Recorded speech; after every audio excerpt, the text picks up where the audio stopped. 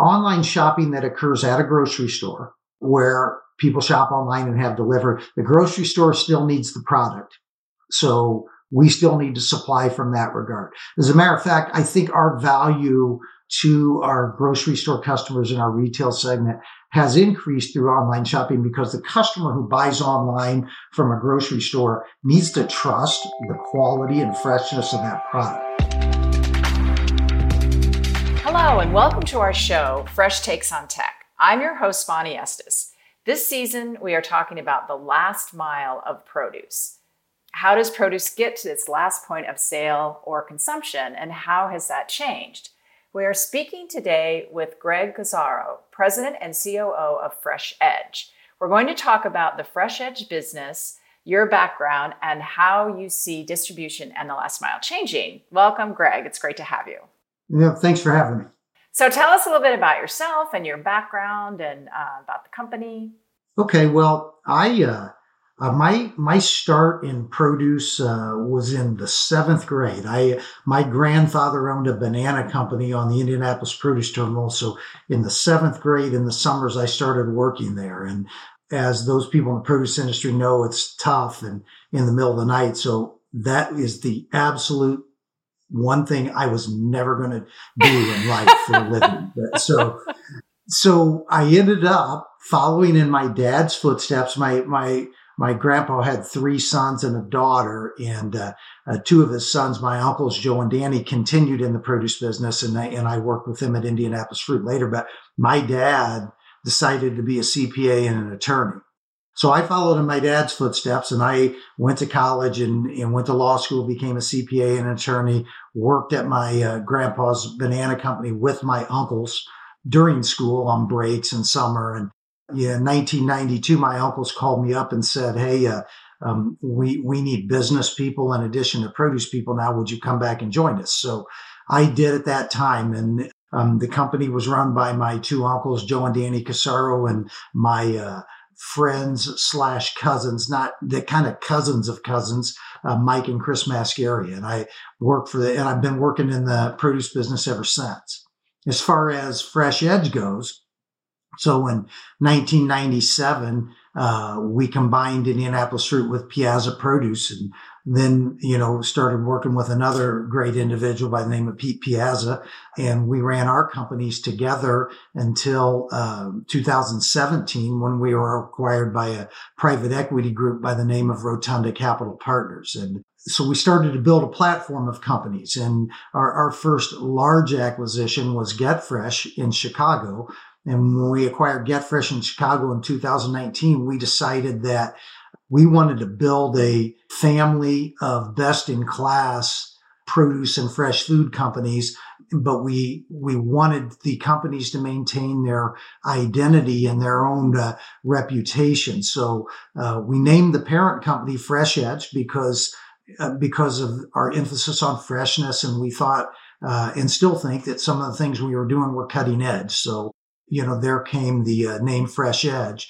And we've continued to acquire best-in-class companies. I don't know how many. We've done 7, 8 acquisitions since 2017. And then in October of this past year, 2022, we were sold by one private equity group to a new private equity group by the name of Wind Point Partners. So that's where we are today. We have distributors, and we have fresh cut operations, and we have a USDA kitchen, all part of our group. Wow, that's amazing. So looking on your website, I was amazed of just looking through all the different kinds of companies, and how many different umbrella brand name companies do you have about? I'm embarrassed because it's not that many. I can never get the count right. I think we have probably 15 to 17 operating companies, but truly branded and individual, either distribution or production companies. It's more like 8 or 10 now. But I should know that, but I don't. Yeah, no, that's fine. I was just amazed. It's different. If we were like a 50 company group, you would understand me not knowing the number. But being less than 20, it's kind of embarrassing. But I think there are 18 individual operating entities, technical entities, and 8 to 10 distribution / processing companies. And within those companies, you have different customers, right? You do both food service and grocery? Like who are your customers across those different companies? So we do both retail and food service. We're about, I think 65% food service and 35% retail.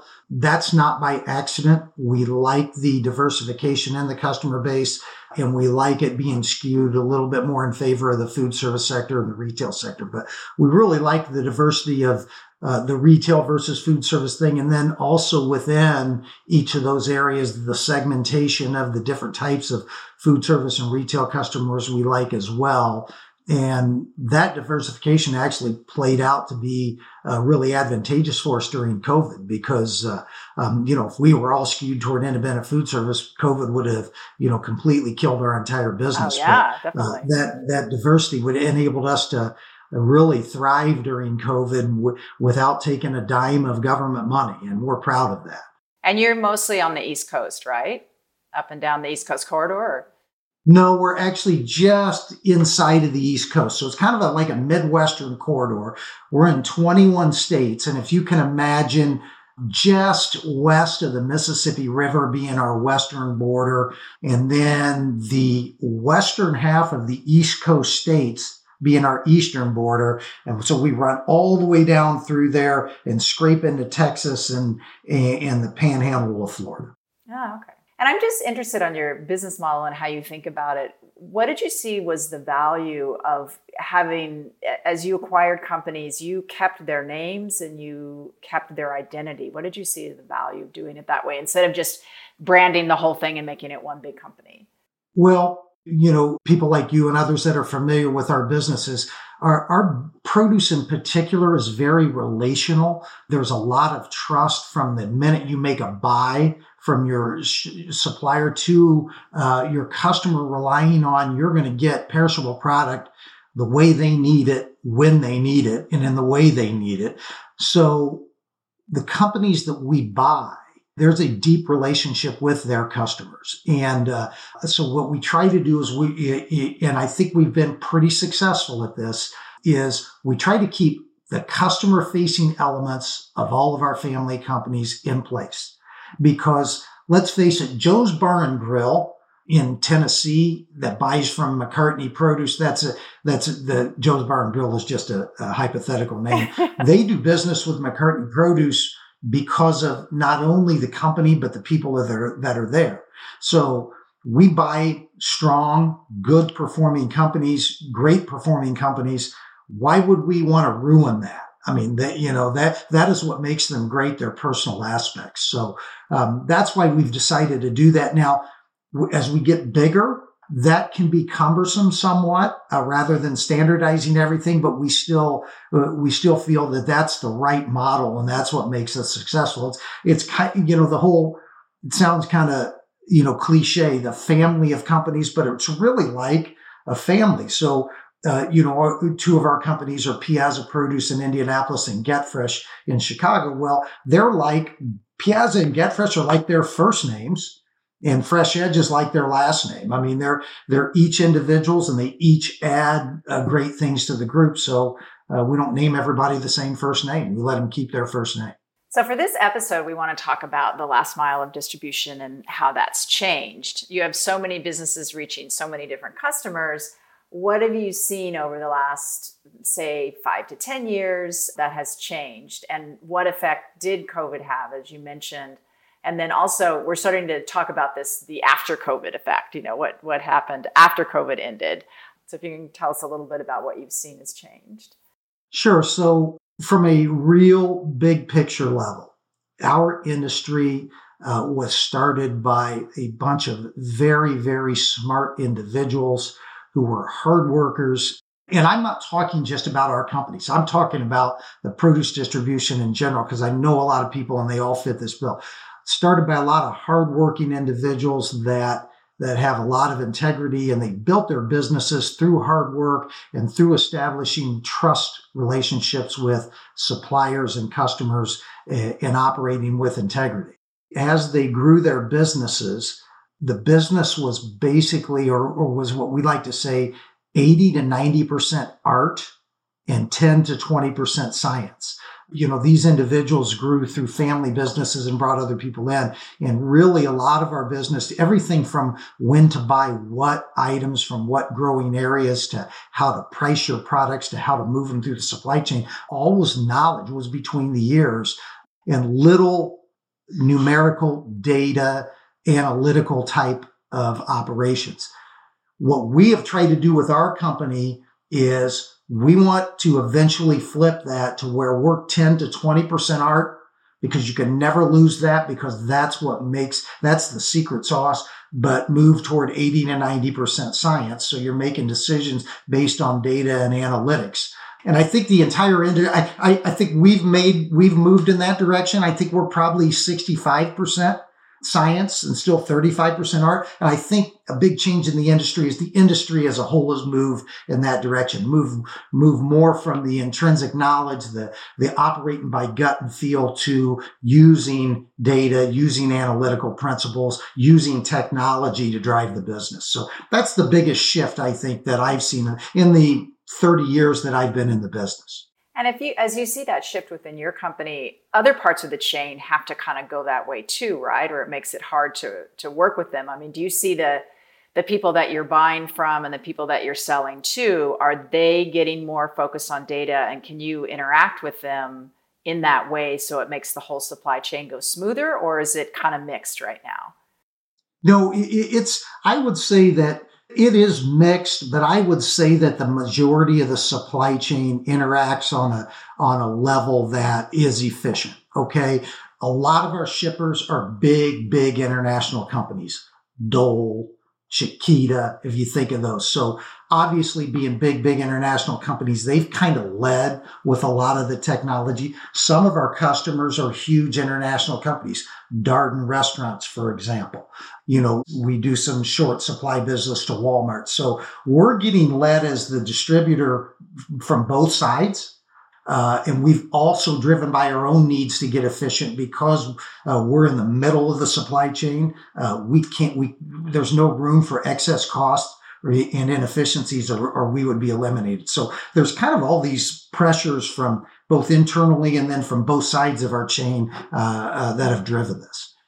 So when you look at systems and what's changed, is it software or is it hiring different kinds of talent? And how have you brought in data and analytics into your business? It's both. Okay. So systems, generic systems that we use to operate. And I can understand how I can use my technology to do what I need to do. But sometimes when I speak in technological terms, I may not use the right term. So I'm going to apologize for that up front.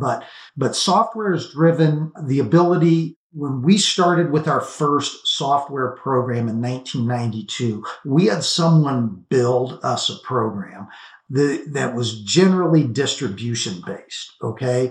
In 2004, we acquired a proprietary produce industry software program. So software is developed to where there's stuff written for our industry now, and everything continues to improve along those lines. Other generic packages or outside packages like Microsoft packages and so forth, those have evolved to really enable us to use them better in our industry. So, software for our industry has improved.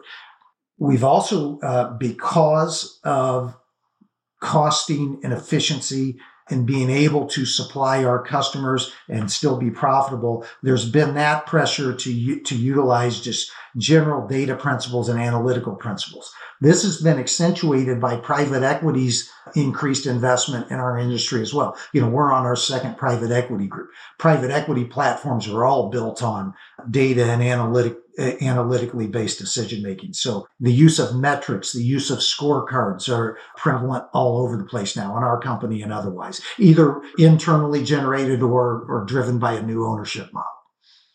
So there's a lot of analytics that you have to do to with scorecards and say, this is what we've done, this is how we're doing, this is our cost of goods, those types of things. And then there's the running the business and the running the trucks and that sort of thing.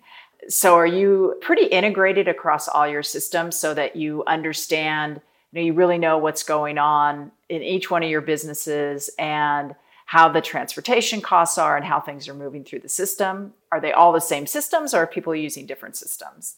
We're very fortunate in that all of our companies are using the same ERP. Okay. About half the companies we acquired had the existing ERP we have. And then the other half we were able to convert. We just finished converting our last one in the last month.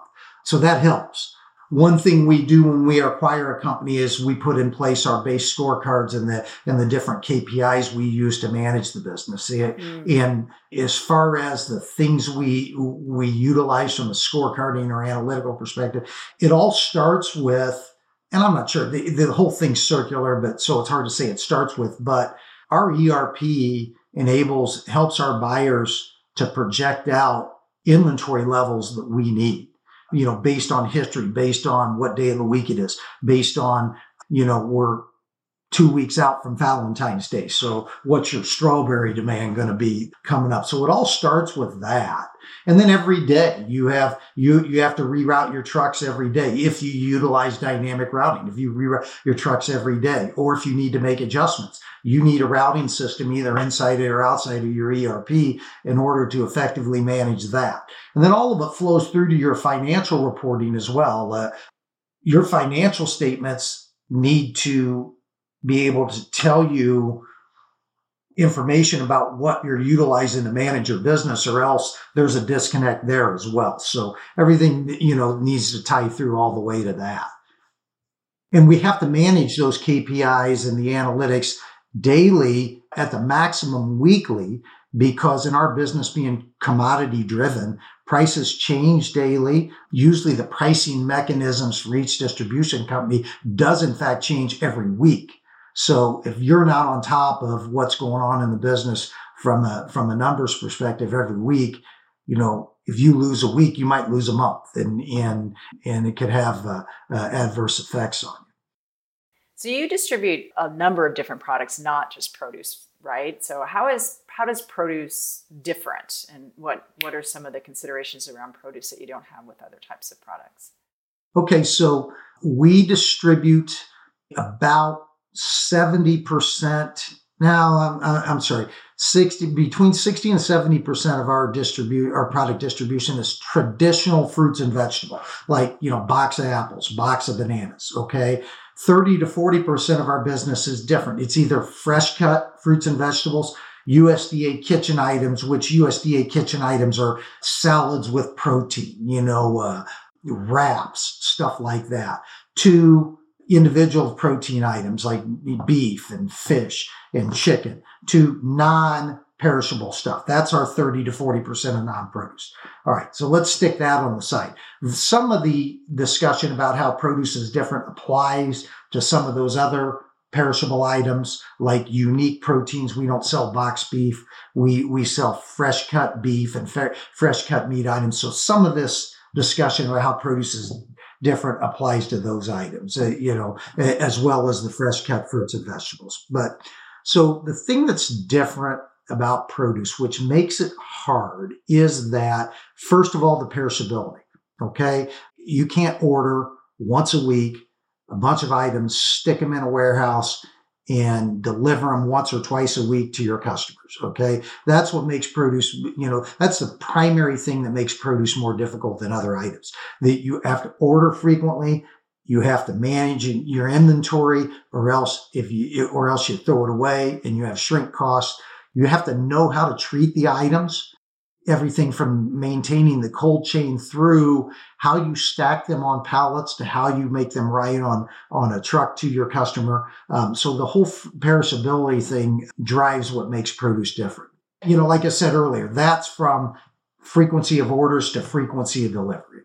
And I would say that's the biggest item that makes produce different. I guess, another thing that makes produce different is the variability of the pricing. Okay. Because it's great.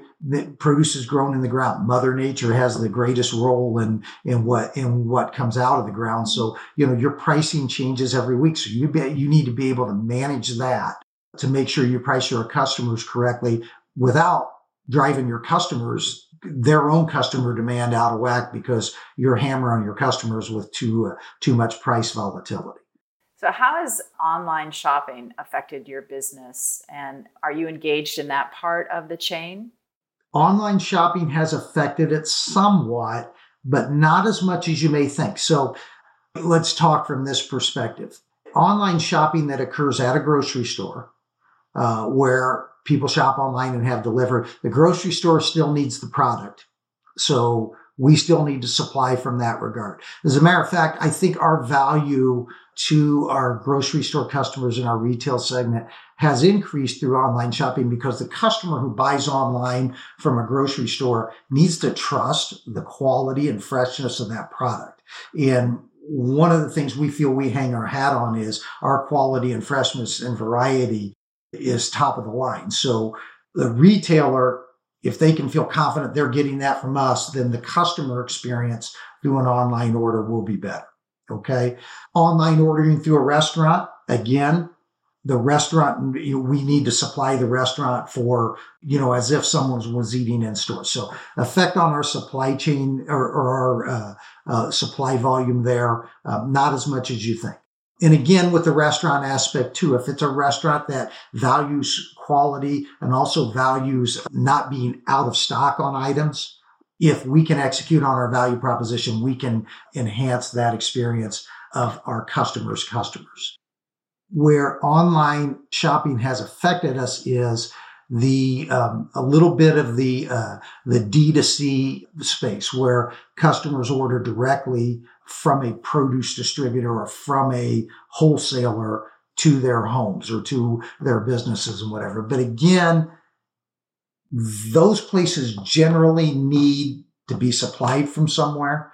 We have not gotten into the D2C space directly from our warehouses, primarily because we have not been able to see or to make the cost model work. Delivery in the D2C environment is very costly.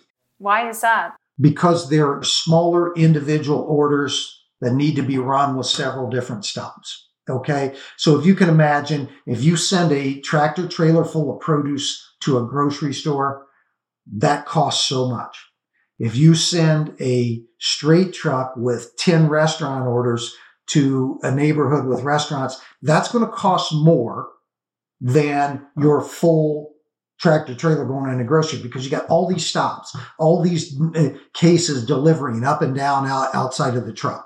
Okay. So if you can conceptualize the change in cost model there, now switch to a van or a smaller unit that's delivering much more orders that are only 5 to 6 cases, the stop and go. They're having to make that work up and down, in and out. That becomes even more costly. So, the more stops you have within the fewer cases per stop, the more costly your distribution business is. So that's how, once you get down to the D2C, how the distribution cost is your biggest. Well, distribution cost and customer acquisition are your two largest costs there. Okay. So we've looked at it. We did a little bit during COVID, but we've kind of stayed away from on a bigger business just because the cost model doesn't align with what we do. And I think you're seeing now in the last quarter, some of the businesses, some of the D2C businesses are struggling a little bit, and you're seeing some layoffs in those businesses. And it's all driven by the distribution cost. Yeah, no, that makes a lot of sense. Because that's the main cost. And so your business has to be around that, not around food. So that makes it more complicated. Correct. Yeah. Interesting. So as my last question is, we're wrapping up. So what are you paying attention to? Like, what are the changes and kind of the things that you're thinking about for this year? How is the market changing? Just what are the things that you're kind of not worried about, but planning for? The biggest thing that I think about from a future perspective is the workforce, the availability of workers. Hey, our business is tough. You're working in the middle of the night. You're working all night. You are lifting heavy stuff. You're working in a cold, wet environment. If you're delivering, you're up and down out of a truck. It may be 100 degrees in the summer and you're climbing in and out of a refrigerated truck. The opportunity to get injured or either through a vehicle wreck or during delivery or in the workforce, it's hard. It's hard business. And so as such, it is probably not at the top of a desired career list for a lot of people. So the supply of workers is something I think about a lot. In addition to that, we really feel we care for our people and we want our people to have fulfilling professional and personal lives. So we need to be able to balance that. And we think about that all the time and we talk about it. And it's not a discussion about we don't have enough people. It's a discussion about, hey, let's figure out a way to make this work for everybody. So that's a big thing that we think about all the time. Lately, inflation has become an issue. And what has happened with inflation is, number one, again, you think about your people and you think about being able to manage their pay rate so the company can be profitable and be good stewards to our investors and all of our stakeholders. But you also want to pay your people to where they, again, can have a fulfilling professional and personal life. Wage increases have not kept pace with inflation. And that's concerning. We're seeing signs that inflation is cooling off and maybe wage increases will align more with cost of living increases and so forth going forward. So that's good. But another thing inflation does is it affects traffic and volume of our customers. And then that translates right back up into us. If our customers have less sales and less customer traffic and less volume running through theirs, then we have less running through our business. So we try to focus on being a solution provider and help making our customers more successful. If we can drive their businesses to be more successful, it will translate into making us more successful. One question I wanted to ask, going back to the labor force, do you think much of that work, do you think there's a potential of automating some of that work? Not that you're going to get rid of those people, because of course you can't ever get rid of all the people and you don't want to, but some of the harder parts of working into the cold and getting in and out of the truck and that sort of thing. Do you see anyone trying to automate some of those steps, to do it with robots or? Yes, I do. And it's like anything else. Everybody that thought there would never be automation in the distribution operation, they've been proven wrong. And my hesitations, I'm sure at some point in the future will be proven wrong. There will be a move toward more automation. I don't know if it will be in the non-person driven trucks with non-people operated vehicles, or whether it's going to be in the warehouse picking environment first.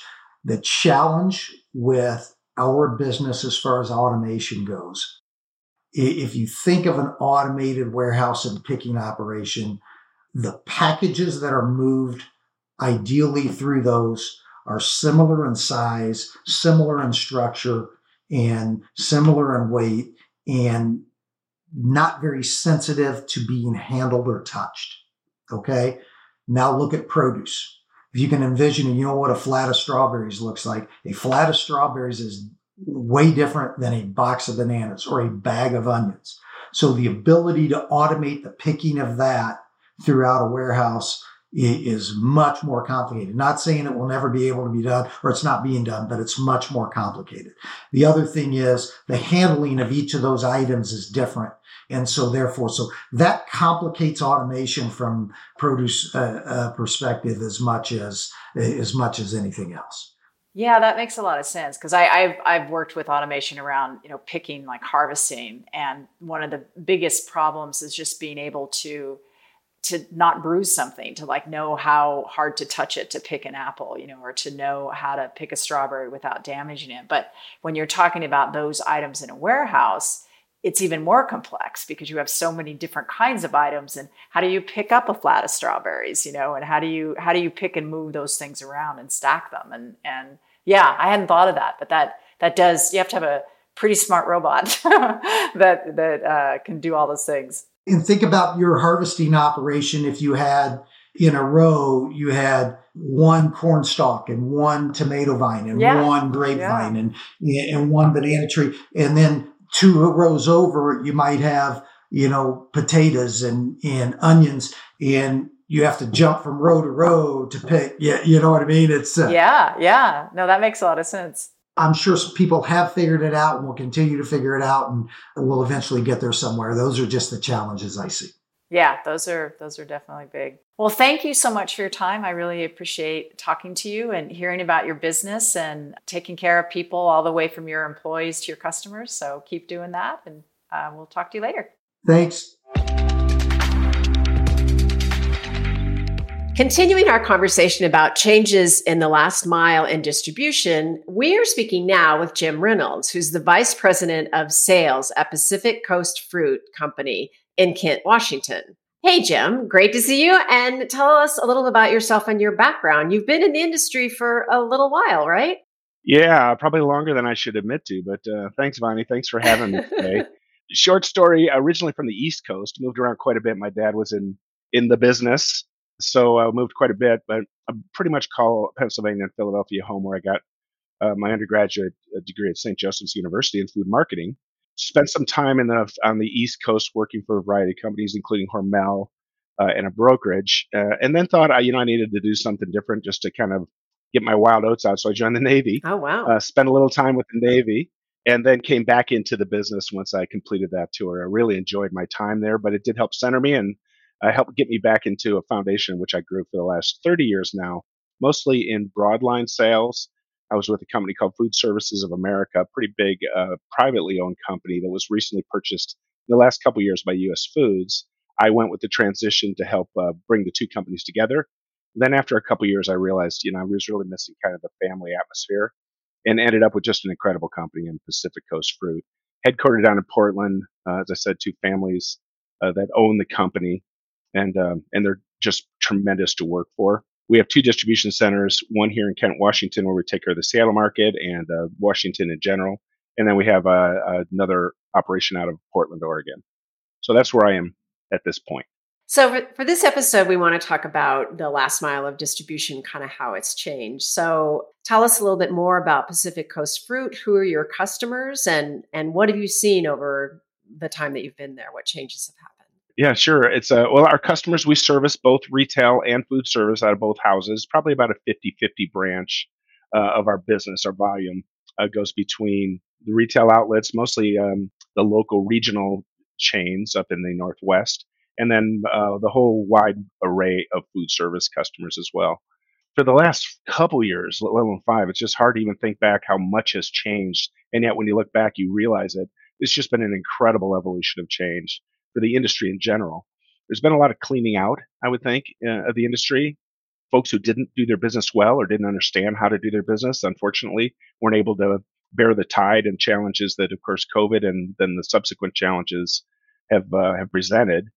From suppliers to distributors to end users, everyone has faced that out. And those who didn't run a tight ship realized that they needed to quickly or needed to do something else.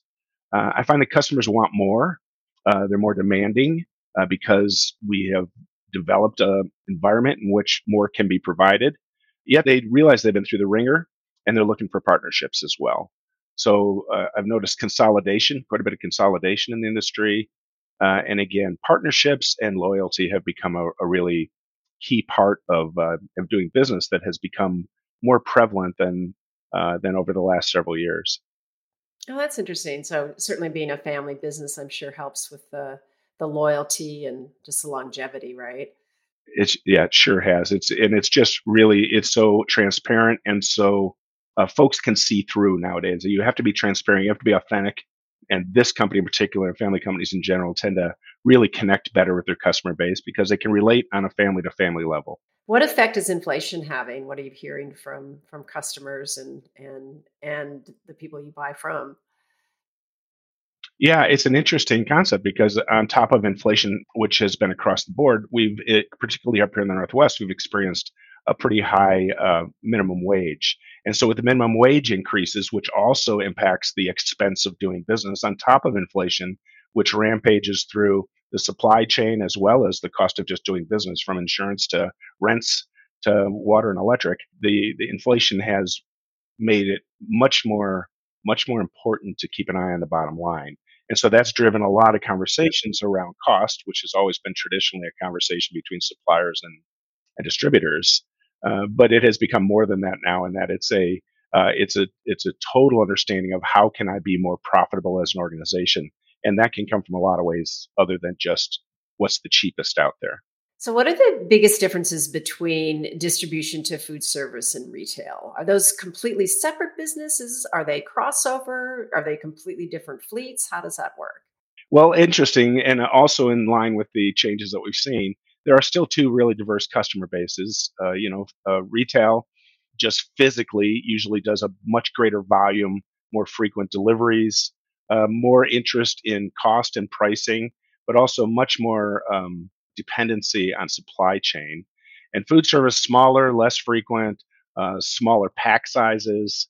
They expect more variety. They're more in tune with trying to keep changing up the menu, where retail has a smaller kind of shopping list to work from. Hmm. Food service is looking for consultative partners. They're looking for people who help them be profitable across the board, across their entire company, whereas retail is much more departmentalized and works in the sense of departments. That said, we're finding that we're partners more with the whole organization now than just the produce departments that we would normally service. So things are changing, yet they're staying the same. Value add is becoming more important, particularly in the face of labor constraints. Not only finding labor, which we all know is so hard, but finding skilled labor, and then finding skilled labor that you want to represent your company continues to drive that pool smaller and smaller. So one of the evolutions I'm seeing more and more is the reemergence of value add, in that can this be done prior to me receiving it, where some of the steps that are labor intensive can be taken out of the process before I, as the end user, receive it. And that's where our prepared foods category comes in. Yeah. So what are you doing on the prepared foods, and is it mixes or what? And where do you do that function, like trimming and packaging? We have an internal manufacturing facility in our Portland office. We transfer trucks twice a day to service our Kent customers, Seattle customers. So it's pretty much next day up here and in Seattle as well as in Portland. There's kind of three sections of it. One is just the slicing and dicing, things that just take labor, slicing big carrots into little carrots, and dicing cabbage, and just the prep work that is in the back of a house in a lot of restaurants, and increasingly retail does as well. They're finding that both the labor and the consistency and the safety and the final product, it's much better to have that done by someone who's professionally managing that rather than whoever showed up for labor today. You get a better product, less waste, less injury. So those are kind of part of the business. The second is kits. We do a whole bunch of business that is either prepare and serve kit as in a deli case, or even grab and go kits that you can sell as they are. They're very popular with today's consumers, and they're easy for a retailer to stock and shelf without a lot of, again, their own manual labor. And then we also do a very specialized work. If somebody has a particular mix or a particular item that they need that they'd like us to prepare for them, if the volume supports it, we'll put that into our mix as well. So we're constantly changing our offering and prepare foods. We have about 250 SKUs down there right now. But again, those kind of come and go as demand requires. So in retail, are those branded? Do you brand your own products, or are they branded by the store? We don't. It's branded by the store, particularly, of course, the mix and serve as in a deli case. You don't see the brand other than the customer. But even in the grab and goes, now in some of the other distribution centers, not Pacific Coast, there is some branding going on. We can certainly brand for the customer on the products that we're distributing for them, but we don't carry any particular brands of our own at this time. We have a very vibrant marketing department, and they are really on it. So I wouldn't be surprised if branding isn't in the future for us. So do you think that part of the business, the prepared food, do you think that's going to continue to grow? Yeah, well, what a great question, Bonnie, because I struggle with it too.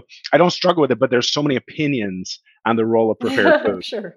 Yeah, is it a necessary evil that you have to do it? Because it does take a lot for us. We're not in the production I business. bet. We're in the Yeah. distribution business. So it puts us in a different world of manufacturing. And yet it gives us a real flexibility in how to service our customers better and to become more of a one-stop shop for them. So I think prepared foods are definitely here to stay. I think they're going to be, as with everything else, they have to turn a profit. You can't do onesie twosies because you have to change the whole line, clean the line out, refocus with new resources that you're creating your next kit from. So there's an element there that volume has to drive a business decision on what we carry, but also the personalization of it for our customers, I think, is a real value add and a real service that I know we're not walking away from, and I'm interested in pursuing. I think they're finding more room in the food service world where traditionally they haven't existed, again, because of the cost and availability of the labor. They're starting to realize that, boy, if I don't have to hire a prep cook, or I don't have to hire somebody, or I can't find somebody to come in and prep a dinner, and I can just open a bag, it has a lot of appeal. So I'm seeing more interest and growth in prepared foods in the food service side of the house as well. Yeah, that makes sense. One of my first jobs in high school was working in the back of a restaurant doing all of that salad prep. Then you know, And yeah, yeah, and I hated it. And they liked me because I was actually an employee that showed up, but many didn't. So that it's a hard labor market there. yeah, and that's it too. Nobody wants to do it, or you want to move out past that. So if we can Yeah. replace that, it's a win for everybody. Yeah, exactly. So do you distribute products other than fruit? We do fruit and vegetables, so the F&V. We do some dairy here, some eggs, primarily though fruits and veggies.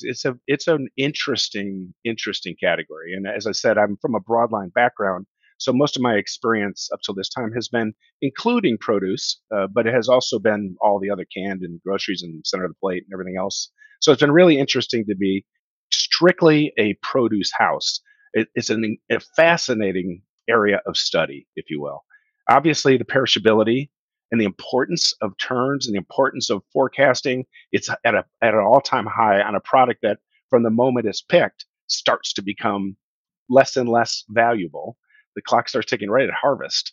The importance of storage, proper storage and handling, particularly in the warehouse, we have 7 different temperate zones, if you will, with a difference of temperature and humidity because products hold differently in different areas of moisture and temperature. And then, of course, finally, the most fascinating part of it, I think, is managing the supply chain. There's, of course, the real seasonality of product, which is getting longer and longer as we're finding new places to source from. We source everywhere from New Zealand to South Africa, let alone the normal growing areas in the United States, Mexico, and Central and South America. So there's a lot of increasing availability, but it also brings increasing varieties, and they're always coming up with something new, something I hadn't realized as much in the produce business, how often new products are entering the market as growers experiment with ways to provide a product that is durable and will last the journey. So seasonality, and of course you see the weather and what that can do, but in a moment's notice to the availability and supply chain. We're seeing it in California right now across the board with the rainstorms they have going on down there. So how do you evaluate if someone comes to you and they have something new that you haven't tried before? How do you evaluate whether that's something you want to take on or not? A new product like from one of our growers, Yeah. Ronnie? Yeah. Well, we're really anxious. We're like our customers are always interested in new products. Everybody wants to see something new, particularly in the retail world. That's kind of an evolution too. Is that they're always looking for kind of the latest and greatest things. Sumo oranges are one of the latest that are just delicious, Yep. and yet don't have a shelf appeal unless you know what you're looking at and you know what you're going to get. So it doesn't have that curb appeal. Yeah. So retail in particular is always looking for new ideas. Our retail customers are always saying, bring us new ideas, catch the eye of the consumer and set themselves apart in their own business as well. The latest has been seedless lemons, Yeah. a really interesting concept. It doesn't seem like it's that new, but when you think of what the seeds do to dishwashers and to, just floating around your plate or your drink, the idea of a seedless lemon has great appeal for both from a bar through a normal setting on a plate. So those kind of things people are always looking for. That said, cost is always part of the equation, particularly with something new because it hasn't proven or grown an audience yet. Yeah. But we're always looking for the new stuff. So you touched a little bit on how your suppliers have changed, that you're buying from all different geographies, but what other ways have your suppliers changed and how have your customers changed as well? Yeah. Again, it's so evolving, and staying on top of it is interesting. There's less, for one thing, there's less of a division between retail and food service. So Huh. we're seeing a lot more of that cross period of grab and go from a food service side, which is traditionally a retail world. And then on the retail side, much more of the grab and go and final cooked and deliverable products, not only from their deli case, but from their hot cases. You're really seeing that there's a lot of gray in between the both. That said, the suppliers, primarily loyalty is still very important, particularly when sourcing becomes such an issue or availability. So, building a good, strong, honest, and loyal relationship with our suppliers has been an incredibly important part of our ability to service our customers. So, that idea of loyalty, and particularly heightened by the challenges of labor and transportation and supply, has become even more important, and communications have become incredibly important. To know that something is going to be out a week from now is a lot better than to know that it's going to be out today. So helping each other really stay informed about what to expect allows us to be more flexible and helping to figure out solutions and come up with answers. For customers, they're more savvy. The world of information is at their fingertips. That said, there's so much information at their fingertips that I think that they eventually turn back to us for information anyway, because they could find anything out on the internet. That doesn't mean that it's all true. Yeah. So Shocking so that. they're yeah, so they have access to it all. The more they see, the more they realize they don't know and need that help of an expert or a specialist. And so that's the role we turn to play. Loyalty is important with our customers as well, which I appreciate, because again, it takes a while to build it, but it's critical that our relationship is one that can be dependent on, because so much is at stake, including the health and longevity of both of our businesses. So consultative services again, and that need for communication still flows all the way through to our customer base. So, how has online shopping affected your business? And are you engaged in that at all as a supplier? Yeah, absolutely. Revolutionary and evolutionary. We are just now releasing a brand new e-com system we're very excited about. I was Oh, talking about our marketing department. Yeah, so we're really excited that within the next month, we've already been through testing. We have some prototypes going out that we're making sure that we've dusted off the what might be a bug in the system, and we're really excited about getting that back in. It allows so much more. For one thing, we all know that people order more, and I'm guilty of it myself online. You order more for yourself online than if somebody were in front of you trying to take an order. You just tend to go, "Yeah, I need this. Oh, I need that." that looks And good. you don't feel like you're being Yeah. sold. You're your own worst salesperson, I think, or best salesperson. But we know that people order more online, so it's better for us. It releases the time that our reps were taking orders to cover all those other things our customers need, all of that information, communication, help with their business. So it really allows them to do what they do better. It turns our customer service teams into more informational and support networks, not order takers. So I'm really excited about the changes we're going to see in customer service as a result. We can personalize the buying experience. It can be tailored to the individual's interests. And of course, as a consumer, these things all resonate with me as well. We can communicate better with our customers and telling them what's going on and what isn't, bring them new ideas that we know are pertinent to them. Those who don't recognize and embrace technology are putting themselves in a perilous position. It's not a matter of deciding whether to go with change. It's whether change will leave you behind or whether you get to go with it. So they want information, they want it in short gulps, and they want it when they want it. And all those things can be answered through online shopping, online services. And that leads to my last question. And so much of what you've been talking about has been about better communication and digital communication. And so, how are you using new technology in your operation? And is it new software or hardware, or has new technology been integrated? Yeah, great question. And again, it's a constant evolution of what's new, what's latest, what's greatest. Every time I get around somebody who's working in Word or Excel, some of the traditional Microsoft platform for just communications, I learn how much I don't know about these systems and how much I use so little of what the capabilities are. I think our technology is the same. There's so much available, and yet we don't mine what we already have. So mining it, ease of access to the information that's available. I think analytics has been incredibly important for us in managing our own business as well as helping our customers. It helps us with efficiencies. It helps us with pricing models and costing and all the other things. So it is integral in our ability to run our own business as well as help our customers run their business. Social media as an offshoot of that, incredibly important. We're finding that, and of course, that evolves. YouTube has gone by the wayside, and I think TikTok may go by the wayside. There's always some new way to communicate, a new avenue. So staying ahead of it or on it without missing the boat or incorrectly utilizing it has been very important for us. And again, increasing load on our marketing department to make sure that we're optimizing the leverage that social media can bring. And then, as I said, probably the idea of customer service and where they will go in the future. That's very exciting to me about the service that internal team can really provide on a day-to-day basis should really help differentiate us or at least keep us in the game. Yeah. And nowadays, almost everything you do keeps you ahead for a little bit and then maybe not so much after that. Yeah, I think just the ability to have information on customers at your fingertips and also the ability to know where things are that, you're buying and selling is just going to have a huge advantage. And it's not spreadsheets and text messages anymore. People can really pinpoint where things are and can find problems faster that way too, right? Yeah, it's amazing. There's every day is a fun day because there's always something new. There's something new in the product side or the technology side or the skill side that makes this industry in particular so exciting to be a part of. Well, that's a great place to stop. And thank you so much for your time, Jim. And we'll talk to you another time. Bye. Oh, thanks, Ani. Thanks so much for having me today. I had a lot of fun and best of everything. You've been listening to Fresh Takes on Tech, a podcast from the International Fresh Produce Association. Keep connected with us by subscribing to the show in your favorite podcast player. If you like what you've heard, please rate the show. That helps us keep delivering the latest on produce technology. Thank you for listening. Until next time.